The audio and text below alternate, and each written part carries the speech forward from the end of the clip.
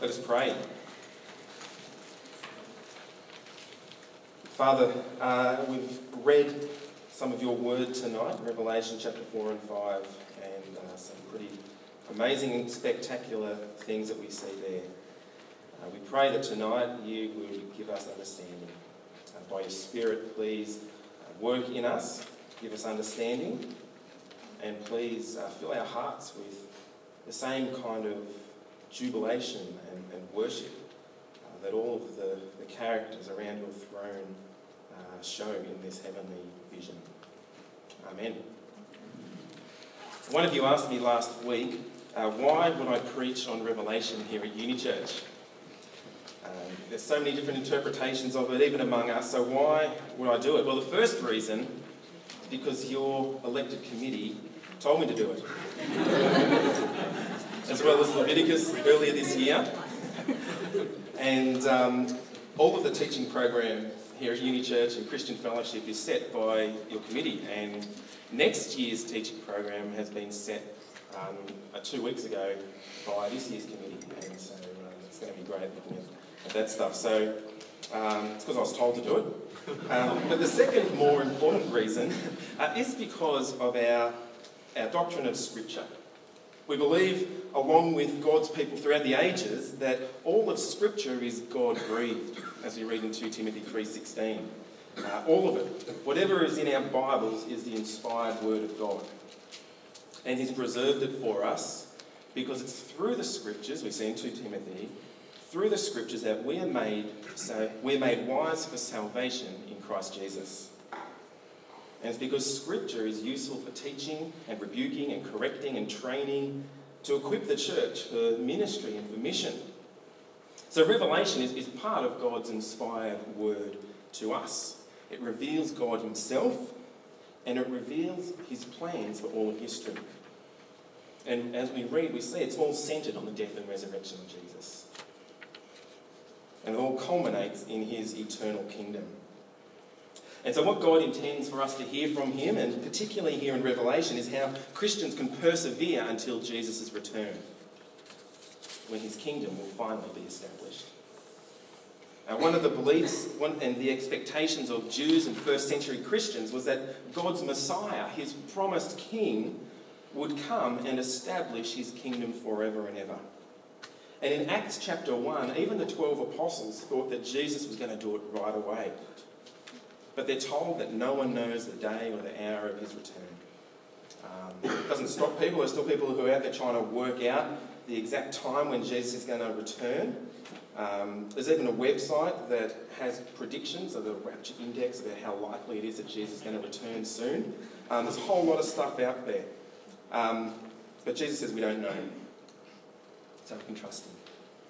But as the years and the decades went by, after Jesus' resurrection and his ascension, and we're approaching near the end of the first century here as we look at Revelation, when it was written.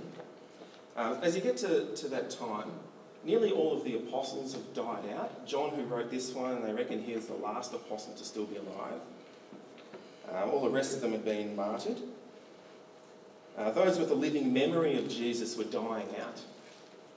The eyewitnesses were disappearing. And additionally, the church was facing great persecution. Believers were beginning to wonder, is Jesus really in charge of the growth of his church? Because it's suffering so much. They'd be wondering, has Jesus really been victorious? Is he really the Messiah if he hasn't established his kingdom? Is he really coming back? And it's into this context that God gives John this revelation of what was, what is, and what is to come. And it's to show that God himself is in control of all of history. And the hope of eternal life in paradise is still real. That's why I gave this revelation, because Jesus has overcome. He has done that in the cross. And it's just a matter of time until he returns. So Revelation was written to encourage and to spur on believers who were tempted to give up because Jesus hadn't come back yet. And so nearly 2,000 years has passed from then until now, and we find that Jesus still hasn't returned. Christians are still persecuted. We still struggle with sin and pain and death and a broken world.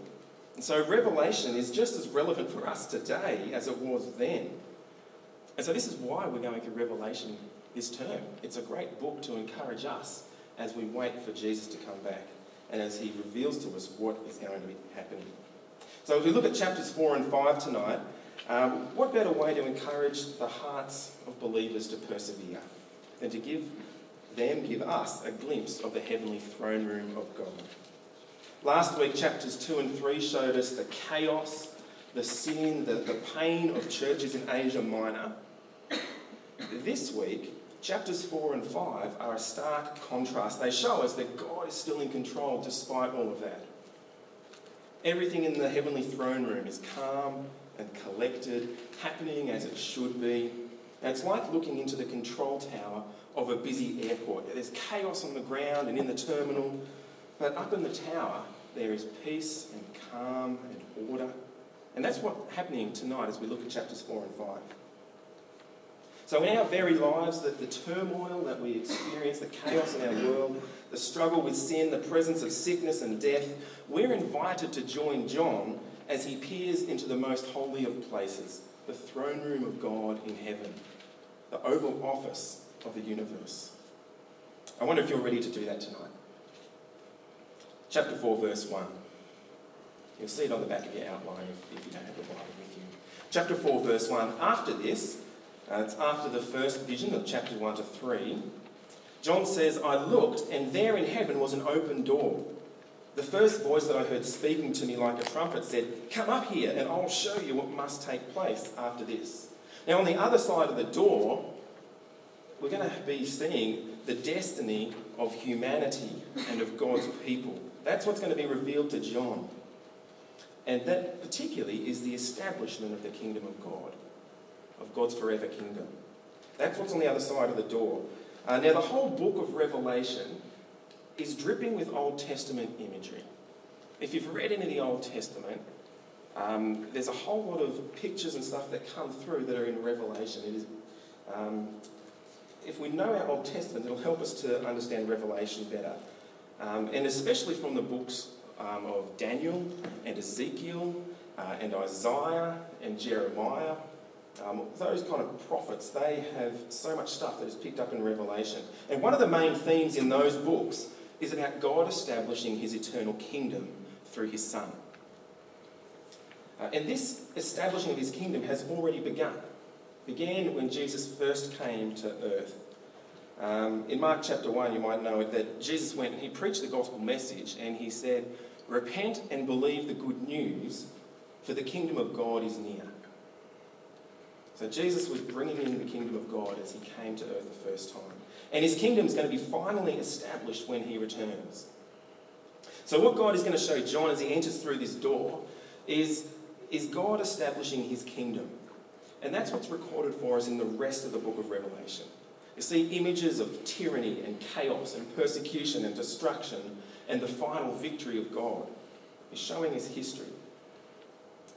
But John sees that this kingdom has already begun to be established. We saw last week in chapters 2 and 3 that Jesus has already overcome. He has already been victorious. And he's now seated with his Father on the throne. Have a look at the second last verse of chapter 3, just a couple of verses, 2 verses before chapter 4. Revelation 3:21. So we saw this last week. It says, to the victor, I will give him the right to sit with me on my throne, just as I also won the victory and sat down with my Father on his throne. And so Jesus has won. His kingdom has begun.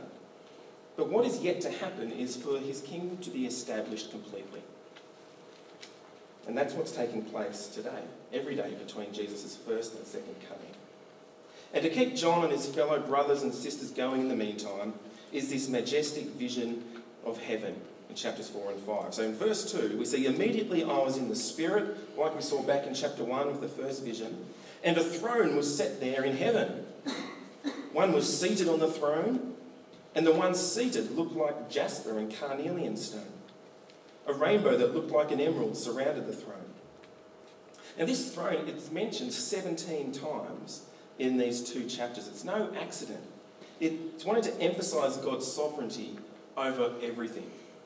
Every part of creation finds its significance in relation to this throne, and particularly the one seated on the throne. He is at the centre of the universe. We see in that verse that the one seated on the throne looks like precious stones. We don't actually see, it doesn't say that he has a human-like body. It just says that it looks like precious stones. In chapter 21, they represent God's glory and majesty. The rainbow, it speaks about mercy, like the rainbow that appeared to Noah after the flood in Genesis 9. It's a reminder that God is a merciful God. He is faithful to his promises. But also coming from this throne are flashes of lightning and rumbles of thunder in verse 5. This is hearkening back to Mount Sinai, where God spoke to Moses. Around this throne are 7 fiery torches, which verse 5 explains to us are the 7 spirits of God, the fullness of God's Holy Spirit. There's an expanse like a sea of glass around the throne. It says it's like crystal. But also around the throne, in verse 4, are 24 other thrones. And there are 24 elders sitting on those thrones. Now, what does this 24 represent? Well, later in Revelation, it tells us that it's the 12 tribes of Israel plus the 12 apostles. So basically it's symbolising all of God's people from before the cross and after the cross. These elders who are on the throne dressed in white, talking about their purity and their holiness. They've got gold crowns on their heads, symbolises power and authority. But you'll see down in verse 10 that they cast their crowns down before the one in the middle. Their power and authority is in submission to the one who is in charge, the one on the throne in the middle. Then John tells us of these strange living creatures in verse 6. There's 4 of them, and Ellie did a great job trying to represent those for us. The whole point of this is just, it's really impossible to imagine what this vision would be like. So Ellie did a great job with that. But there's 4 of these living creatures. They're covered front and back with eyes. They see everything. They encircle the throne, and together they represent all the living beings that God has created. The lion, the king of all the animals. The calf or the ox represents strength. The human, wisdom. The eagle, speed. And all these creatures, they know their right place before the throne of God. And now all of this vision of the throne room, it's pretty vibrant kind of language. And if you knew your Bibles, well, you'd be thinking that John should be busted for plagiarism with this, if there were such a thing back then. Except it's all God's word. But it's very similar to Ezekiel chapter 1. The prophet Ezekiel, he had a vision. Let me read to you some of what he saw. So Ezekiel chapter 1 says to Ezekiel the prophet, the heavens opened and he saw visions of God. In verse 4, Ezekiel 1 says, I looked there, and there was a whirlwind coming from the north, a great cloud with fire flashing back and forth, and brilliant light all around it. And in the centre of the fire, there was a gleam like amber. Verse 5, the form of 4 living creatures came from it. Now here's the 4 living creatures. And this was their appearance. They had human form, but each of them had 4 faces and 4 wings. They're a little bit different. Verse 10, the form of each of the faces was that of a man, and each of the 4 had the face of a lion on the right, the face of an ox on the left, and the face of an eagle. Verse 22 talks about the shape of an expanse with a gleam like awe-inspiring crystal was spread out over the heads of the living creatures. Verse 24, when they moved, I heard the sound of their wings like the roar of mighty waters. We saw that back in chapter 1. Like the voice of the Almighty, and a sound of commotion like the noise of an army. Verse 26, the shape of the throne with the appearance of sapphire stone was above the expanse. There was a form with the appearance of a human on the throne high above. From verse 27, from what seemed to be his waist up, I saw a gleam like amber and what looked like fire enclosing it all around.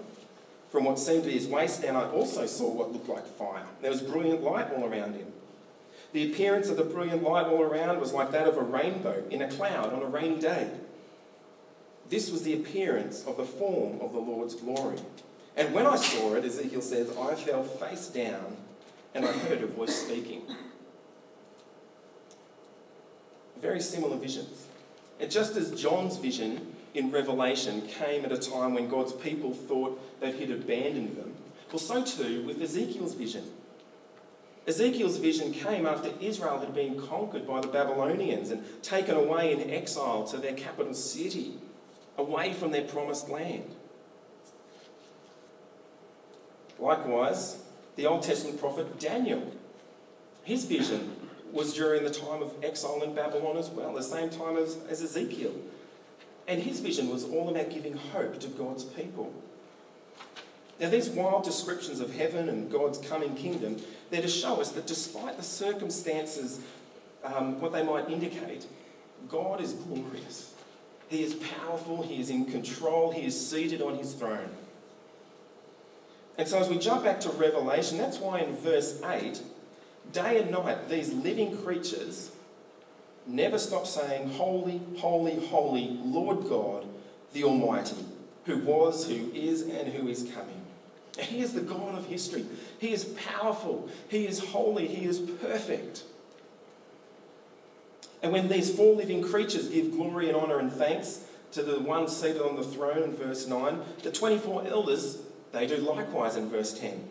They fall down before the one seated on the throne, it says. They worship the one who lives forever and ever. They cast their crowns before the throne and they say, "Our Lord and God, you are worthy to receive glory and honour and power because you have created all things.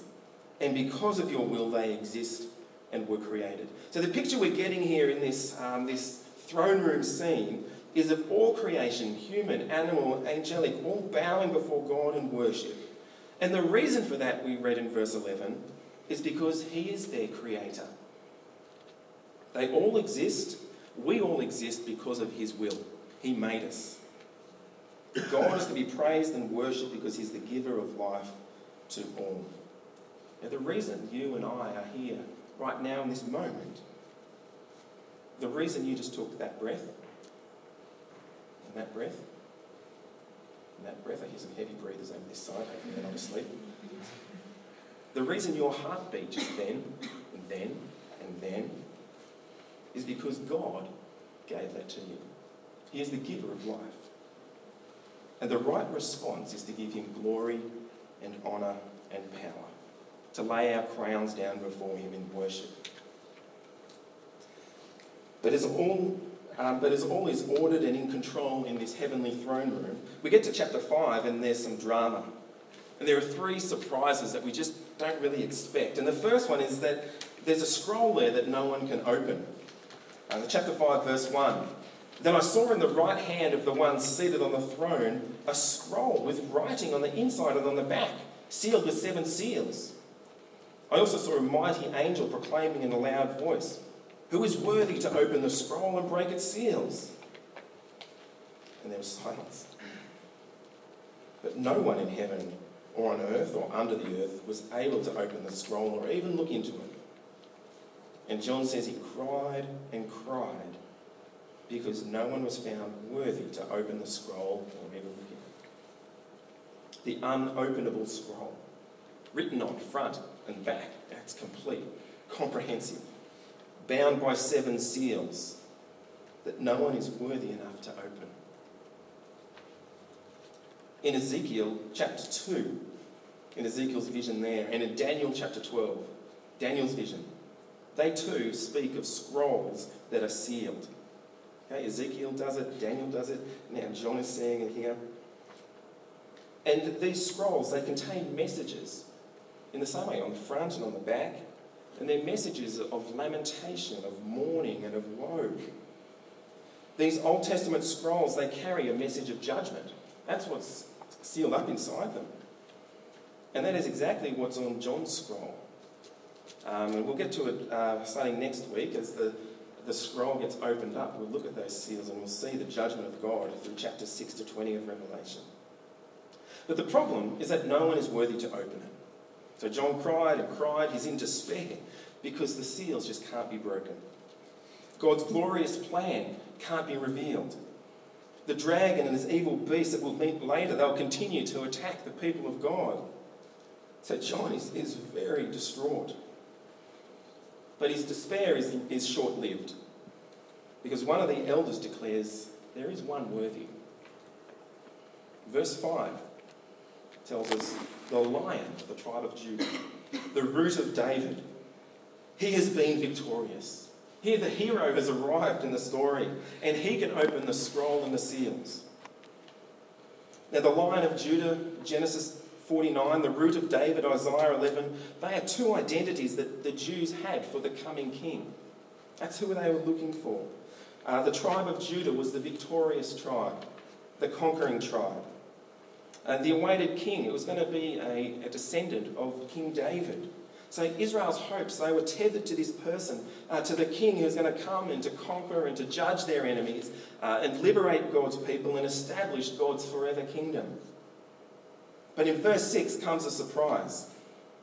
Rather than seeing this noble and victorious and strong lion, is the exact opposite. John looks and he sees one like a slaughtered lamb. Now, who's ever heard of a victorious lamb? You might as well have neon signs over the lamb saying, yeah, come and eat me. They've got no attack, no defence. Countries that want to show their power, they don't use lambs for it. Russia elevates the bear, Britain the lion, France the tiger, America the eagle. Yeah, they're all ravenous. But the kingdom of heaven is symbolised by a helpless lamb. It's quite a paradox. Is New Zealand, is their symbol the lamb, is it? I don't know. But what's more, it's not just a lamb, it is a slaughtered lamb. Picture the lamb being held by the PETA activist. You might know that one. In real life, this image is shocking. I was in two minds whether to show it to you or not. You can't really make it out there. But it is a really shocking and disturbing image. But it is not as shocking as a person who is looking like a slaughtered lamb. That's who we see in Revelation 5. And they're standing before the throne of God. What is he doing dripping blood on the crystal floor of God's Oval Office? He's wrecking the place. And to make this butchered, massacred lamb even more frightening are the 7 horns that are coming out of his head. They represent power, the fullness of his power. It's got 7 eyes as well that see everything. Verse 6 tells us that they're the Spirit of God. The horns and the eyes, they're the Spirit of God.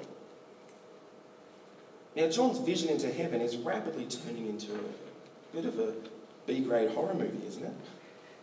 It reminds me of the time when my twin sister invited a bunch of her friends over to our place to watch a horror movie. I think we were probably in about year 10. After strict instructions from my parents to leave them alone, I managed to sneak in, and I waited for the perfect moment under the couch. And just as a child who had come back to life was hiding under the bed, with a scalpel in hand, ready to cut Achilles' tendon, of the unsuspecting victim who was sitting on the bed, and you could just see these feet there, I ran my hand along the backs of all the Achilles and I'd never heard such a scream.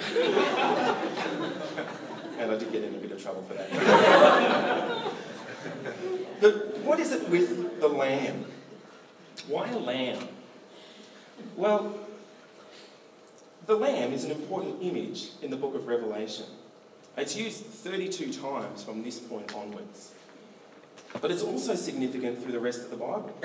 And most importantly is in the Exodus, where God rescues his people from slavery in Egypt. As part of the plagues that God issues to change Pharaoh's mind, to redeem his people from Pharaoh, the Israelites are to slaughter a lamb.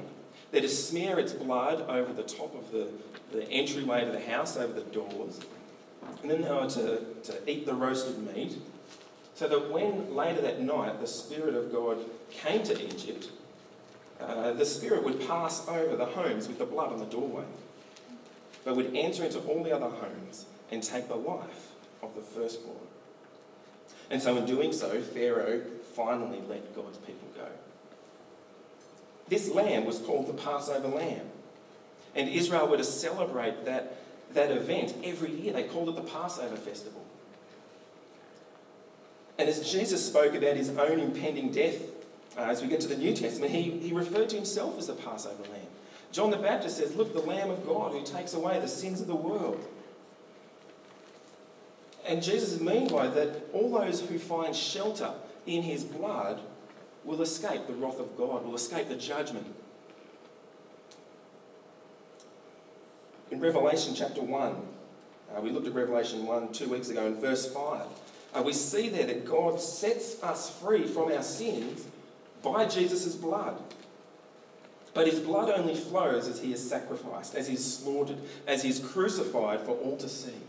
So in Jesus' death, in shedding his blood, Jesus rescues us from the punishment we deserve for our sin. But death couldn't hold this lamb down. 3 days later, he rose from the dead. He bears the scars today. Now, this is John saying what heaven is like now. Jesus is there looking like a slaughtered lamb. He is our Passover lamb. He rescues and he redeems us. And this is why, because of his death, this is why this zombie lamb can do what no one else in all the universe can do. He can walk up to God on the throne and he can take the scroll from God's right hand. He is worthy. Who is worthy? Jesus is worthy. And why is he worthy? Because of his death. Have a look at verse 8. When he took the scroll, the 4 living creatures and the 24 elders fell down before the Lamb. Each one had a harp and gold bowls filled with incense, which are the prayers of the saints. You ever wonder what your prayers are like? That's what they're like. They're like a fragrance to God. And they sang a new song, verse 9. It's talking to the Lamb, you are worthy to take the scroll and to open its seals, because you were slaughtered. And you redeemed people for God by your blood from every tribe and language and people and nation. You made them a kingdom and priests to our God, and they will reign on the earth. Did you see why the living creatures and the 24 elders sing their new song? Because Jesus is worthy. Because he was slaughtered. Because he redeemed people from every nation by his blood. And here's where we see the third surprise. Everyone worships the Lamb. We've got the 4 living creatures and the 24 elders worshipping him. Verse 11, there's gazillions of angels singing to him. Verse 13, every creature in heaven and on earth and under it and in the sea, all singing praises to the Lamb. And what's amazing and surprising is that the songs in chapter 4 that were directed to God on the throne are now directed also to the Lamb. So verse 13 we read, blessing and honour and glory and dominion to the one seated on the throne and to the Lamb forever and ever. What's happening in this heavenly throne room is that the Lamb is now put on the same level as God himself.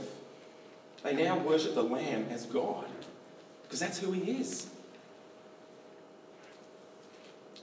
Not just because he was a top bloke, or a gifted healer, or a fine preacher, or a spiritual guru, or a prize stud ram. It's because he died. Because he purchased men and women for God with his blood. That's why Jesus is worthy. Now, I don't know how you picture Jesus, but God says here we should picture him like a slaughtered lamb. A slaughtered lamb for you and me. But he has been victorious. This vision that John gives us of the heavenly throne room is the reality of what's happening in heaven right now. All of God's creatures worshipping him. And we too should worship at Jesus' feet. And tonight I want us to consider how this heavenly reality shapes our reality.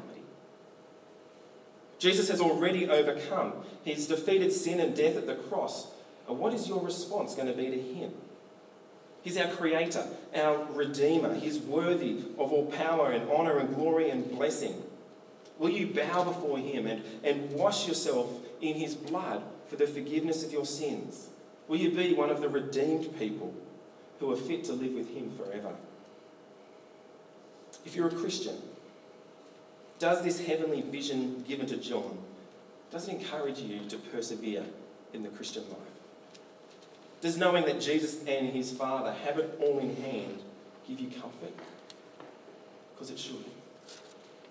In our topsy-turvy lives with pain and suffering and death, look to God's vision of the throne room in heaven. And don't let go of that. And don't think that living the way that this uni lives will give you the comfort that you want. See in John's vision of God's throne room how it's all in order. God has it all under control. The victory has already been won, and it's time to sing a new song in your heart. Sing like the angels in heaven and every creature on earth. Sing a new song to God and to the Lamb for his blood that has purchased us for God. I wonder as you just sit back from all the details and graphicness of it for a moment, do you see Jesus and his Father at the centre of it all? The centre of everything? Do you see everything in this universe revolving around the slaughtered Lamb who shed his blood for you? Do you know this deep in your heart? That life and existence and everything revolves around him. That even your life revolves around him. Or is your life all about you? When did you ever defeat death? Or purchase people for God? Or approach the throne of God and open the scroll? When did countless angels of heaven ever worship you? We need to sit back and to see the magnificence of God and our smallness, that we revolve around him, but to see his love, that he would shed his blood for us. Incredible mixture. God is at the centre of everything.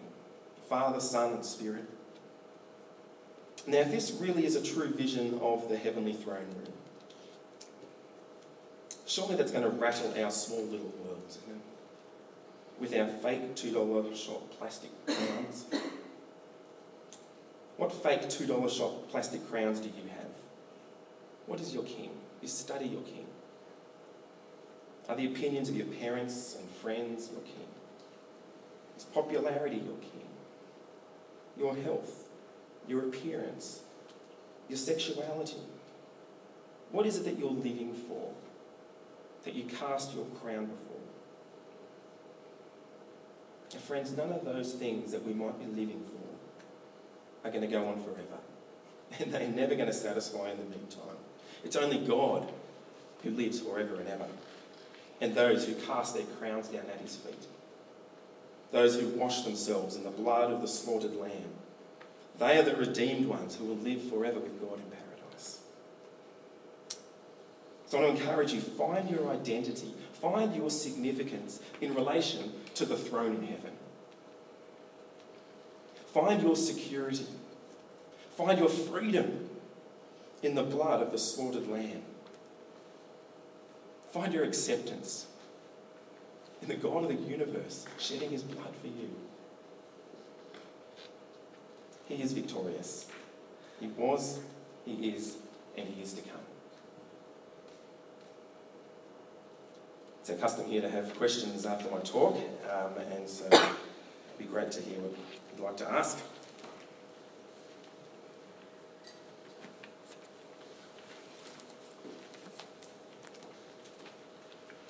Andrew.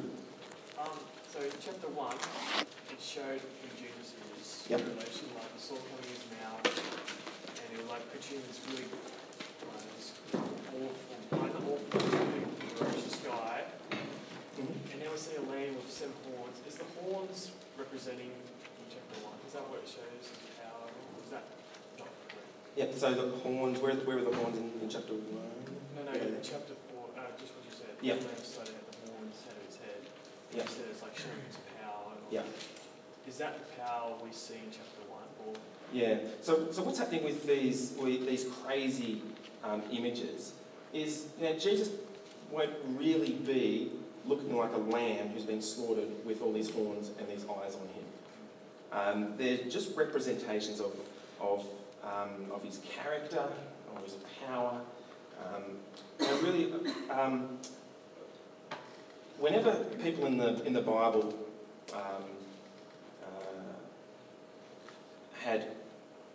no one has ever seen God, because the thought was that if you ever saw God, you would just die. And so what people see is they see representations of what God is like. And so that's what's happening here as we look into heaven. We're not actually seeing what it's going to be physically like. It's a representation of the way that things are for us to understand who God is and who we are in relation to Him. And so is Jesus going to be a lamb? No, I don't think so. Is He going to be riding a horse? I don't think so. Is He having a sword come out of His mouth in heaven? I don't think so. They're just representations of His character. So, So the horns that we see in chapter 4 are symbolic of His power, the Spirit's power. And it's just represented a different way in chapter 1.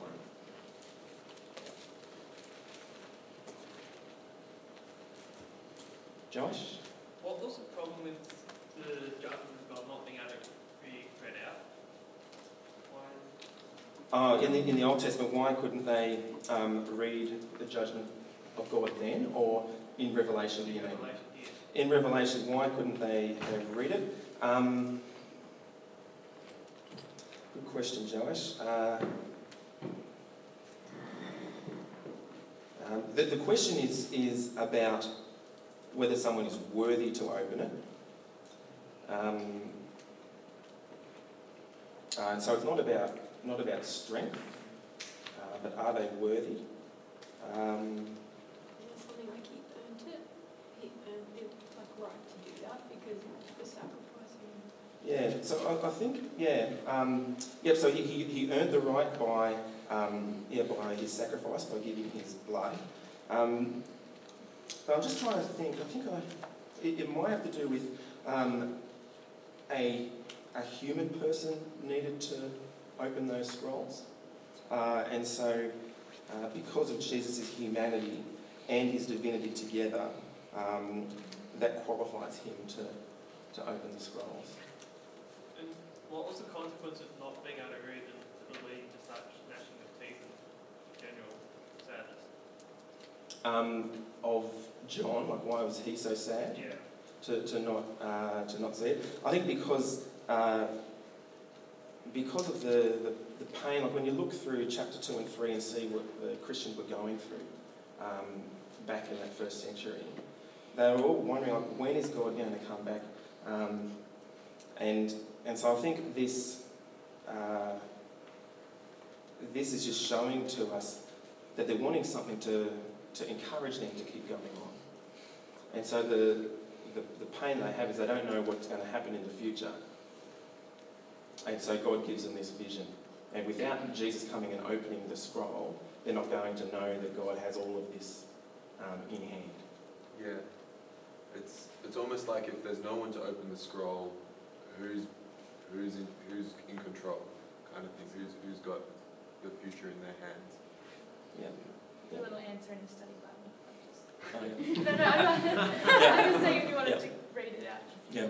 Cool, it sounds good. You just said that it's really Jesus' humanity. Mm-hmm. I'm just wondering if you could explain that a bit more, because in the Old Testament, God has no problem at dishing out judgment in the Old Testament, and it's got nothing to do with Jesus. So the Old Testament expectation of those parts in Ezekiel and Daniel, they're attached to a person who is coming, who is going to be able to do those things. One like a son of man is the language of Daniel 7. And here's the one who's going to approach the throne of God.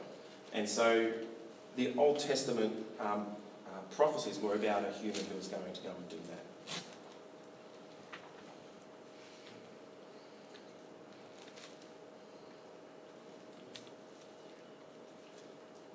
Brenton? With the worthy part, Mm-hmm. he's the lamb who was slain and therefore he's worthy. So is that reflecting, like in Philippians 2, like that idea that Christ humbles himself, and so it's this like I'm just trying to get my head around the idea that he wasn't worthy, but then he is worthy after he's been slain. Yeah. Yeah, so we see even in Philippians 2, why don't we read that out, which is, I mean, the emphasis in Philippians 2 is that we should have the attitude of Jesus, of complete humility. Yep. But then we read about Jesus' humility, given that example. And it says that Jesus existed in the form of God, but he didn't consider equality with God something to be used for his own advantage. Instead, he emptied himself by assuming the form of a slave, taking on the likeness of men. And when he had come as a man in his external form, he humbled himself by becoming obedient to the point of death, even to death on a cross. And for this reason, God also highly exalted him and gave him the name that is above every name, so that at the name of Jesus every knee should bow, of those who are in heaven and on earth and under the earth, every tongue should confess that Jesus Christ is Lord, to the glory of God the Father. So it's through Jesus serving and becoming that Passover lamb that God exalts him. And so so he had glory with God before he came to earth. But Romans 1 actually says it a little bit clearer as well.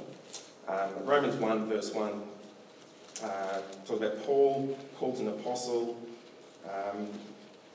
to proclaim the good news, which God promised long ago through his prophets in the Holy Scriptures concerning his Son, Jesus Christ our Lord, who was a descendant of David according to the flesh. And his verse 4 is what I wanted to get at. And he was established as the powerful Son of God by the resurrection from the dead according to the Spirit of holiness. And so Jesus becomes the powerful Son of God, seated at the right hand of God because of his death and resurrection. So he was glorious, but he shows his love and his character by coming to earth, and God exalts him and glorifies him even more. Yeah.